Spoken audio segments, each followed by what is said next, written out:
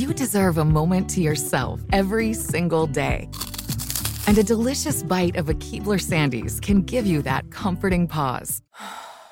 Don't forget to pack the melt-in-your-mouth magic of a Keebler Sandies for a post-errands pick-me-up. This magic is baked into simple shortbread cookies by Ernie and the Keebler Elves. So as life continues to fly by, make the most of your me moment. Take a pause and enjoy a Keebler Sandies. Welcome to Noble Blood, a production of iHeartRadio and Grim and Mild from Aaron Mahnke. Listener discretion advised.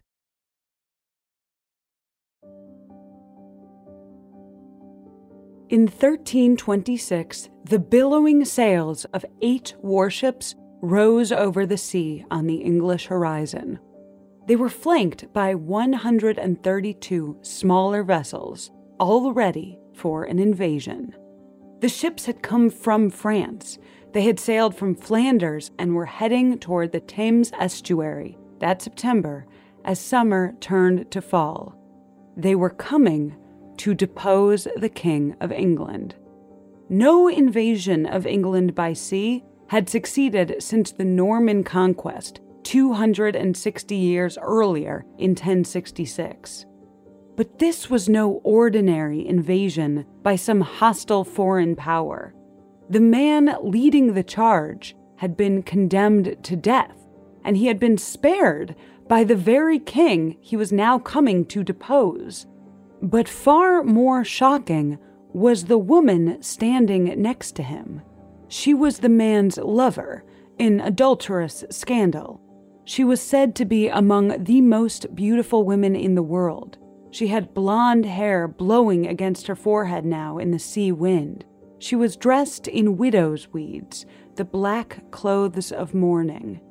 But her husband was alive, for now. Her name was Isabella. She had been born in France, but she wasn't some foreign usurper. She was the wife of King Edward II of England. She was the most treasonous queen in all of English history. Born the daughter of the King of France, adored and then despised by her subjects. Mother of the future sovereign, scorned and humiliated by an unpopular husband more interested in having affairs with men than in her.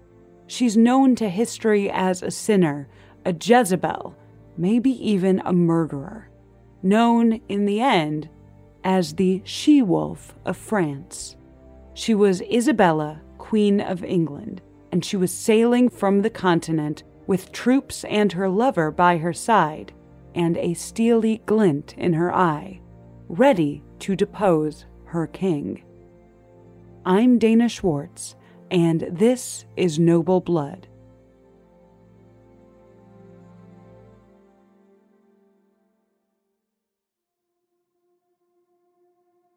The little girl who would someday overthrow the King of England was born Isabel, Princess of France, around the year 1295. She was the daughter of Philip the Fair, the handsome and fearsome King of France. She was one of 7 children, the only daughter to survive to adulthood.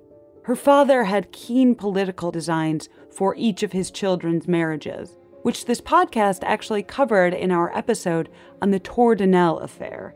Suffice to say that in 1303, at only 7 years old, as a prized princess, Isabella was betrothed to then Prince Edward of England, who was 19. At the betrothal ceremony, Isabella made herself as tall as she could in front of an archbishop who was Edward's proxy. She put her little hand in the archbishop's big one and hoped with her child's heart that her husband would be good to her when they finally met, that he would love her, that he would fulfill her father's hope for a future King of England descended from both the French and English lines. But she must have noticed that her future husband never sent her any gifts across the English Channel, nor any letters. Even as a child, she may have wondered why not. 5 years later, she would find out. On January 25th, 1308, 12-year-old Isabella formally married Edward, who was by then King of England. Despite the mismatch in age, Edward was a handsome groom. Isabella biographer Alison Weir describes the 6-foot-tall Edward like a dang Disney prince for Isabella. Quote, "He was well-proportioned and had curly, fair, shoulder-length hair, with a mustache and beard. He was also well-spoken. His mother tongue was Norman French, and articulate, and he dressed elegantly, even lavishly." End quote. One limitation of histories this old is we have very little insight into Isabella's thoughts around this time. Even the biographies and articles about her are frequently about her husband, which leaves a blank space in our understanding. The fact is that Isabella was 12 years old at her wedding to a man twice her age. Both Isabella's mother and her new husband's mother had been married by age 11. 12 was the youngest age at which the church permitted sex between husband and wife. Historians generally believe that Isabella and Edward didn't consummate the marriage on their wedding night. I can imagine a young Isabella who was grateful for this reprieve. Maybe she felt like a child thrown into a stranger's bed, albeit a bed that she had been preparing for since youth. Maybe she viewed her new husband's restraint as chivalrous or loving. But that wasn't all it was. This podcast has covered the story of Edward II and his affair with the love of his life, his boyhood courtier, Piers Gaveston. The fact that he's the tragic hero of one episode of this podcast and a side character in this one is just more proof that history can be told from many angles. Love for one person is heartache for another. The difference between comedy and tragedy is often just a matter of who your main character is. When Isabella arrived in England after the wedding, her husband greeted Gaveston with a degree of enthusiasm that shocked Isabella's relatives. Isabella had to watch as Gaveston wore jewels that were part of her dowry, and he wore purple to the coronation, the color of royalty, as though he were the true spouse of Edward, being elevated to the throne. For Isabella, it was embarrassing. She told her father that she was, quote, "the most wretched of wives." She received no money from her husband. She was miserable. She wasn't the only one.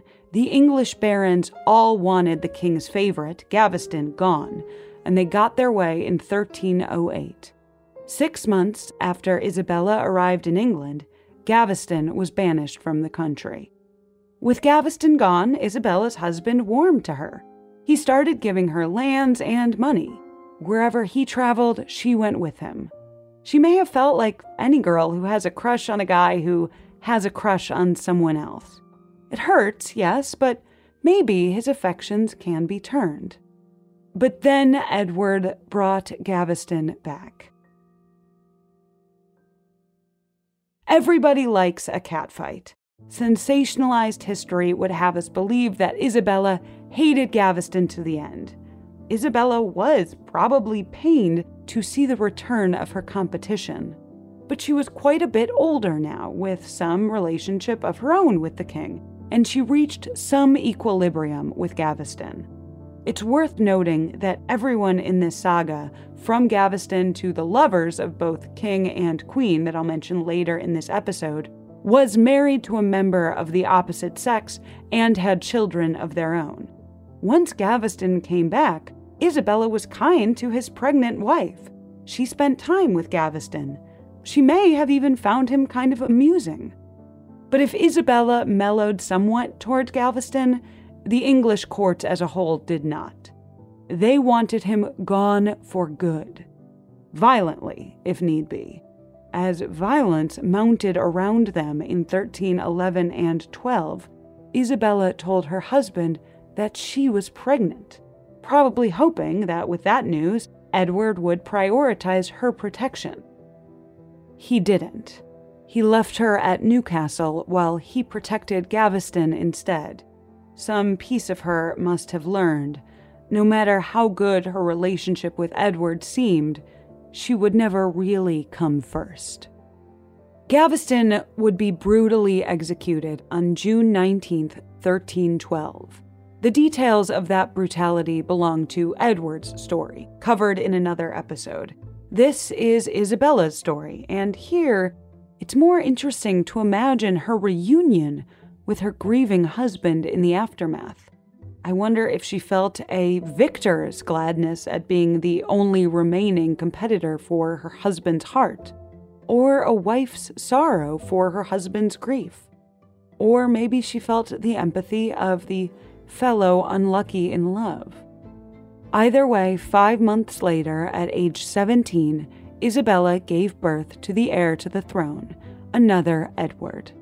She went on to have 3 more children with the king, and whether there was any love in the act of conception or purely dynastic duty was a secret that died with their history. What's certain is that once Gaveston was out of the picture for good, there was at least mutual respect between Isabella and her husband. Isabella was smart and savvy, versed in both English and French territorial and political interests. She was also impressively involved in negotiations and diplomacy. Edward, never one of the greats when it came to statecraft, seemed to like having his queen involved. They simply liked each other. They wrote letters to each other anytime they were apart. They played gambling games together as a team. It would have been hard to imagine that this beautiful woman, laughingly playing games of chance beside her husband, would someday gather the flotilla that would overthrow him. But maybe there were hints.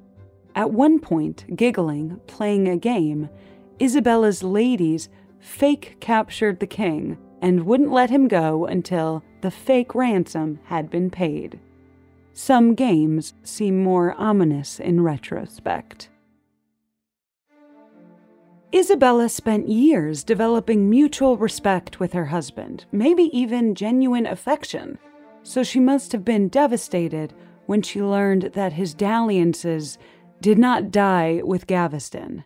Not yet a decade after Gaveston's death, Edward took a new lover, Hugh Despencer, royal chamberlain. This Despencer was nothing like Isabella's earlier rival, Gaveston, who honestly seemed kind of meek, almost cute by comparison. Despencer was a cruel and violent man, especially depraved toward women. He had one widow tortured until all 4 limbs were broken, and she was said to have lost her mind. Isabella hated him. Despencer began to turn her husband against her. It's possible that Despencer actually sexually harmed Isabella in some way, although the details aren't quite clear. As relations between France and England worsened, Despencer whispered in the king's ear, and Isabella lost everything. King Edward asked the Pope to annul their marriage, though the Pope declined. Isabella's lands were taken from her. French servants who had come to England with her when she was 12 years old were taken from her household. Finally, her 3 younger children were taken from her, on suspicion that she would incite them to treason because she's a French woman. Well, you tell someone what they are enough, they might believe you. She didn't deserve this treatment. Isabella was the Queen of England, the daughter of King Philip of France. She had spent years giving Edward children, doing his diplomacy, playing games with him, delighting side by side at the animals in their menagerie. No, she deserved a husband like her father had been, who never remarried after the death of his wife, Isabella's mother, loyal to the end. Isabella's father was harsh as a king, but as a father, he was in touch with his daughter constantly. He mentioned Isabella's name in every written record of French concessions to England. Knowing that she loved books, he made sure she got the gift of an ornately illustrated apocalypse. When she burned her hand, he sent doctors to attend to her in England. Isabella's husband didn't show loyalty anywhere nearly that much. But Isabella's husband had never been loyal to her. So why, she thought, should she be loyal to him? Isabella started smiling. It hurt far more to have lost her husband's respect as a 30-year-old adult than it had been as a child to have never had it. But she played nice, so nice that Edward himself allowed his beautiful, smiling wife to go alone to France, ostensibly as a peacemaker between the nations. A nightmare dressed like a daydream.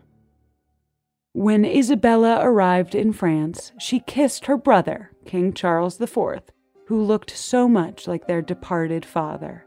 She breathed in the sweet scent of home, and soon enough, she encountered a man named Roger Mortimer. He had once been a friend and ally of King Edward, until, under Despenser's cruel regime, he turned against the English king. They had this in common, Mortimer and Isabella. Mortimer had once been sentenced to death for treason against the king, but Edward had commuted the sentence. He could not have known at the time that he was sparing the life of the man who would become his wife's lover. Yes, Isabella started an affair with Mortimer, fueled by the aphrodisiac of shared hatred for her husband. There's something almost tragic that Isabella and Edward had so much in common. Both were trapped in a marriage when their real devotions were elsewhere. Both turned to an adulterous affair. We can imagine in a different life, in a different time in history, with a different understanding of sexuality, the wife and husband might have divorced, might have even remained married, but understood their desires for people that their spouses could never be. They had respected each other once upon a time, but that time was now long past. By 1325, Isabella and Mortimer were playing it very smart, while at the exact same moment, Edward played it very dumb. Edward sent his firstborn son to visit Isabella in France, which put all the power in her hand. She now had the heir. The king pretty soon realized his mistake. He started sending letter after letter to Isabella, to Charles, to anyone he could think of.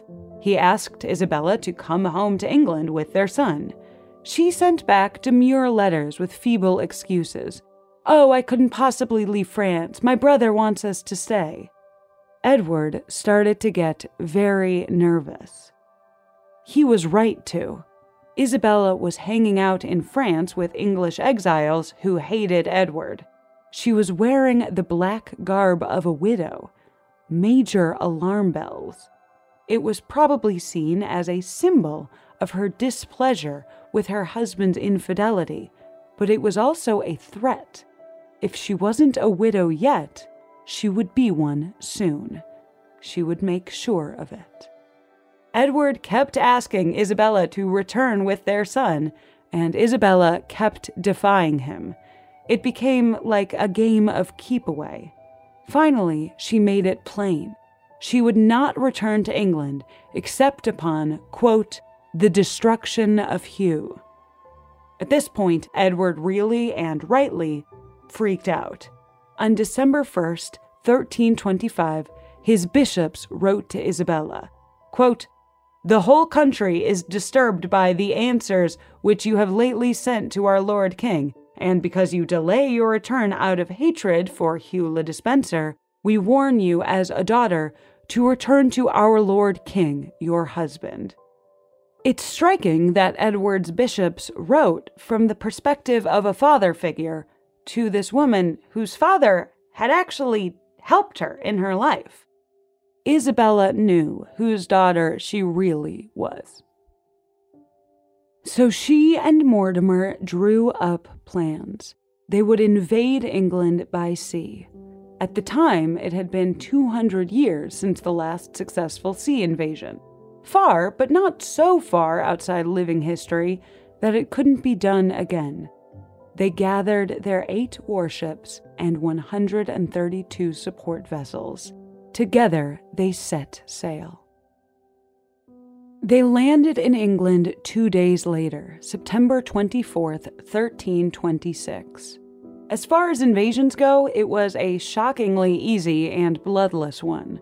As had happened with Gaveston, Isabella's hatred of Despenser matched the public sentiment. Under Despenser's influence, Edward had become a tyrant. The people were on her side. Isabella and Mortimer captured Cambridge, then Oxford. Militias that were called in defense of the king instead defected to the side of the invaders. When Isabella found out what her husband did next, perhaps she felt only a superior, justified kind of vengeance. Perhaps she felt a twinge of sorrow at how predictable her husband was, how well she knew his heart, how much she had changed while he had not. As his reign collapsed around him, Edward left with Despenser, just as he had with Gaveston years before, when she'd been left alone and pregnant with their son. Isabella's husband had never been a great tactician. His actions gave her the chance to claim that he had abandoned his people, given up his throne. No one was willing to fight for him. The will of the nation was with Isabella. Despenser was captured and brutally executed. He was hanged, castrated, and burned. Edward II was kept under guard in Berkeley Castle. On January 25, 1327, Edward III was proclaimed King of England. As he was only 14, not yet of age, someone else would have to rule as regent in his stead. Well, one woman was up to the task. Queen Isabella had invaded. With popular support, she had deposed her husband. She, essentially, took the crown.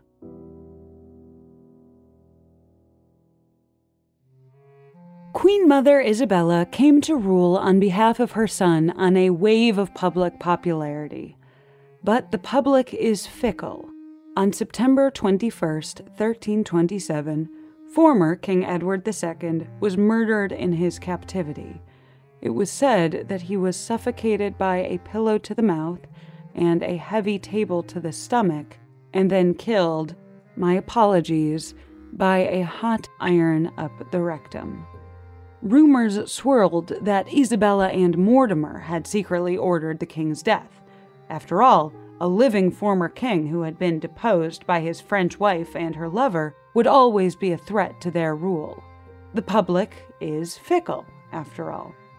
This was the Middle Ages. What if opinion had turned? What if over time, Edward came to be seen as the wronged party and he gathered support? God knew if he were reinstated, it would be Isabella's head that rolled. But whoever was responsible for the loss of Isabella's husband, he was gone. Isabella was making royal decisions, and 6 months later, in 1328, she supported the Treaty of Edinburgh and Northampton, which recognized Scotland's independence and promised her daughter to the son of the Scottish king. The English public felt betrayed. Their support for Isabella fell apart. In an ironic twist, Isabella did what her husband had done in the face of public disapproval. She unjustly elevated the status of her lover to the consternation of the public and the pain of her family. Amidst calls for Mortimer's banishment, Isabella defiantly gave him an earldom that she invented for him, pretty much exactly in the mold of Edward's defiant elevation of Gaveston and then Despenser. Isabella and her husband really did have a lot in common. And just as Isabella had done to her husband, her son did to her. In 1330, he took Isabella's favorite away. Mortimer was convicted of treason and hanged, naked in London, where his body was left dangling for 2 days. And as for Isabella, for a woman regarded by history as evil, she got off pretty lightly in life. Queens of England have been beheaded and imprisoned for far less than deposing a king alongside an adulterous lover. But Edward III made sure that his mother was barely even mentioned in Mortimer's trial. Isabella was briefly placed under house arrest, but she lived out the majority of her next 28 years in freedom. Isabella died on August 22, 1358, at 63 years old. Her body was embalmed and, per her own instructions, wrapped in her wedding cloak. It was an odd move for a woman who had been so betrayed by her husband. In the end, she wanted to dress as his bride. History was not kind to Isabella. The beautiful daughter of the fair king was called ugly, a sinner, a Jezebel. Until 2006, she had no published biography. But her influence lasted centuries. When her brother, Charles IV, died, she insisted that her son had the rightful claim to the French crown, which eventually set off the 100 Years' War between England and France.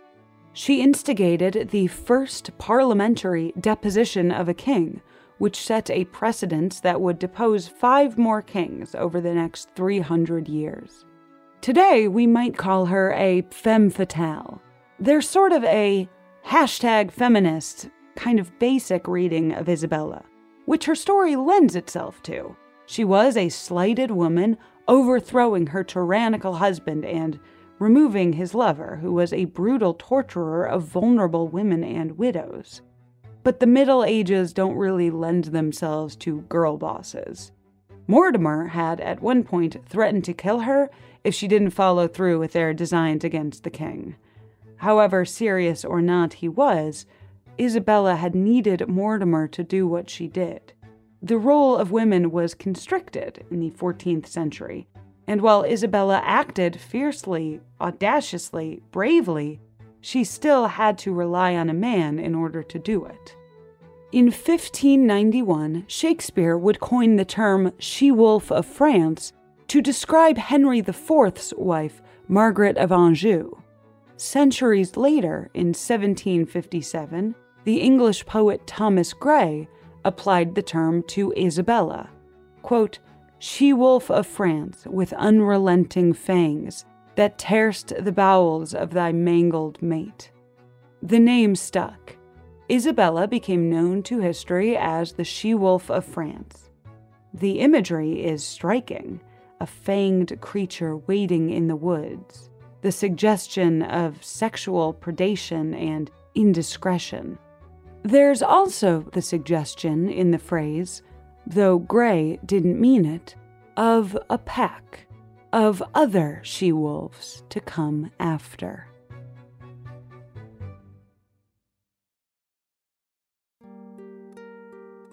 That's the story of Queen Isabella deposing her husband, the king.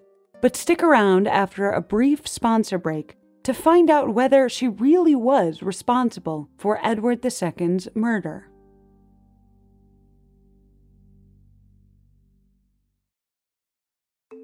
The weather is getting warmer, so it is time to say goodbye to your jackets and heavy sweaters. Hello to shorts and tees. If you are anything like me, you have this urge around this time of year to completely overhaul your wardrobe, but ideally you want to do that without spending a fortune. Luckily, I found Quince. Now I've got a lineup of timeless pieces that keep me looking effortlessly chic year after year. They have these amazing European linen dresses, blouses, and shorts from $30, washable silk tops, timeless 14-karat gold jewelry, and honestly, my new favorite pair of summer sunglasses I got from Quince. Get warm weather ready with Quince. Go to quince.com/noble for free shipping on your order and 365-day returns. That's QUINCE.com/noble to get free shipping and 365-day returns. Quince.com/noble.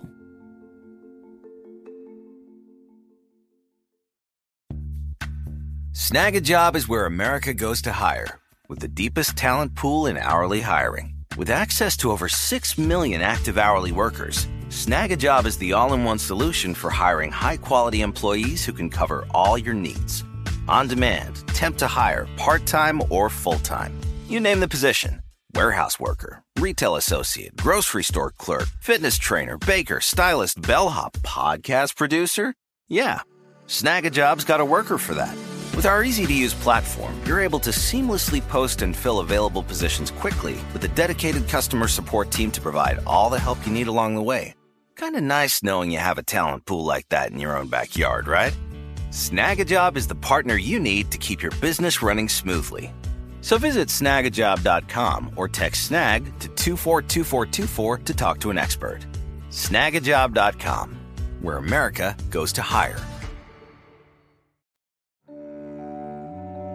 While many sources, including this very podcast, have speculated that Isabella and her lover, Mortimer, were behind the murder of the deposed King Edward II, not all historians agree. Another story goes that Isabella had nothing to do with the death of her husband. According to that story, Edward escaped his captors in 1326, and a doppelganger was buried in his place. Eventually, he even reunited with his son, Edward III, in disguise as a humble, unsuspecting Welshman, William the Welshman. It sounds like a merry children's book character, but it has an outside chance of being true. In this version of events, Isabella knew, or had reason to suspect, that her husband was alive. It gave her peace to know she was not his murderer, enough peace that she felt comfortable wrapping herself in their wedding cloak after her death, her conscience free.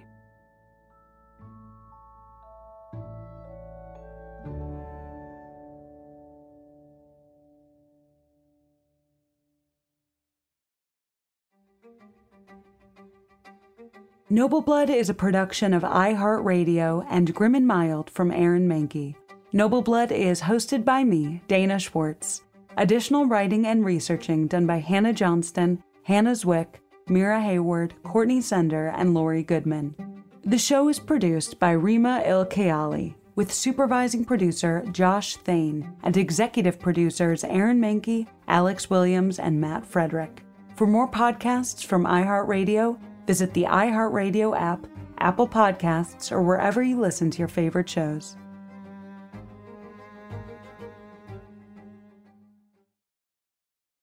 Are you looking for the perfect move-in ready home this spring season? Now's the time to buy at Fisher Homes. For a limited time only, enjoy below-market interest rates starting at 5.375% APR, 6.139% APR. With these exclusive lower rates, you can save hundreds on a move-in ready home and start enjoying the benefits of homeownership even faster. Schedule your personal tour with one of our new home specialists at FisherHomes.com and make this spring the season you find your perfect home sweet home. Financing provided by Victory Mortgage, LLC, NMLS 461249, Equal Housing Lender.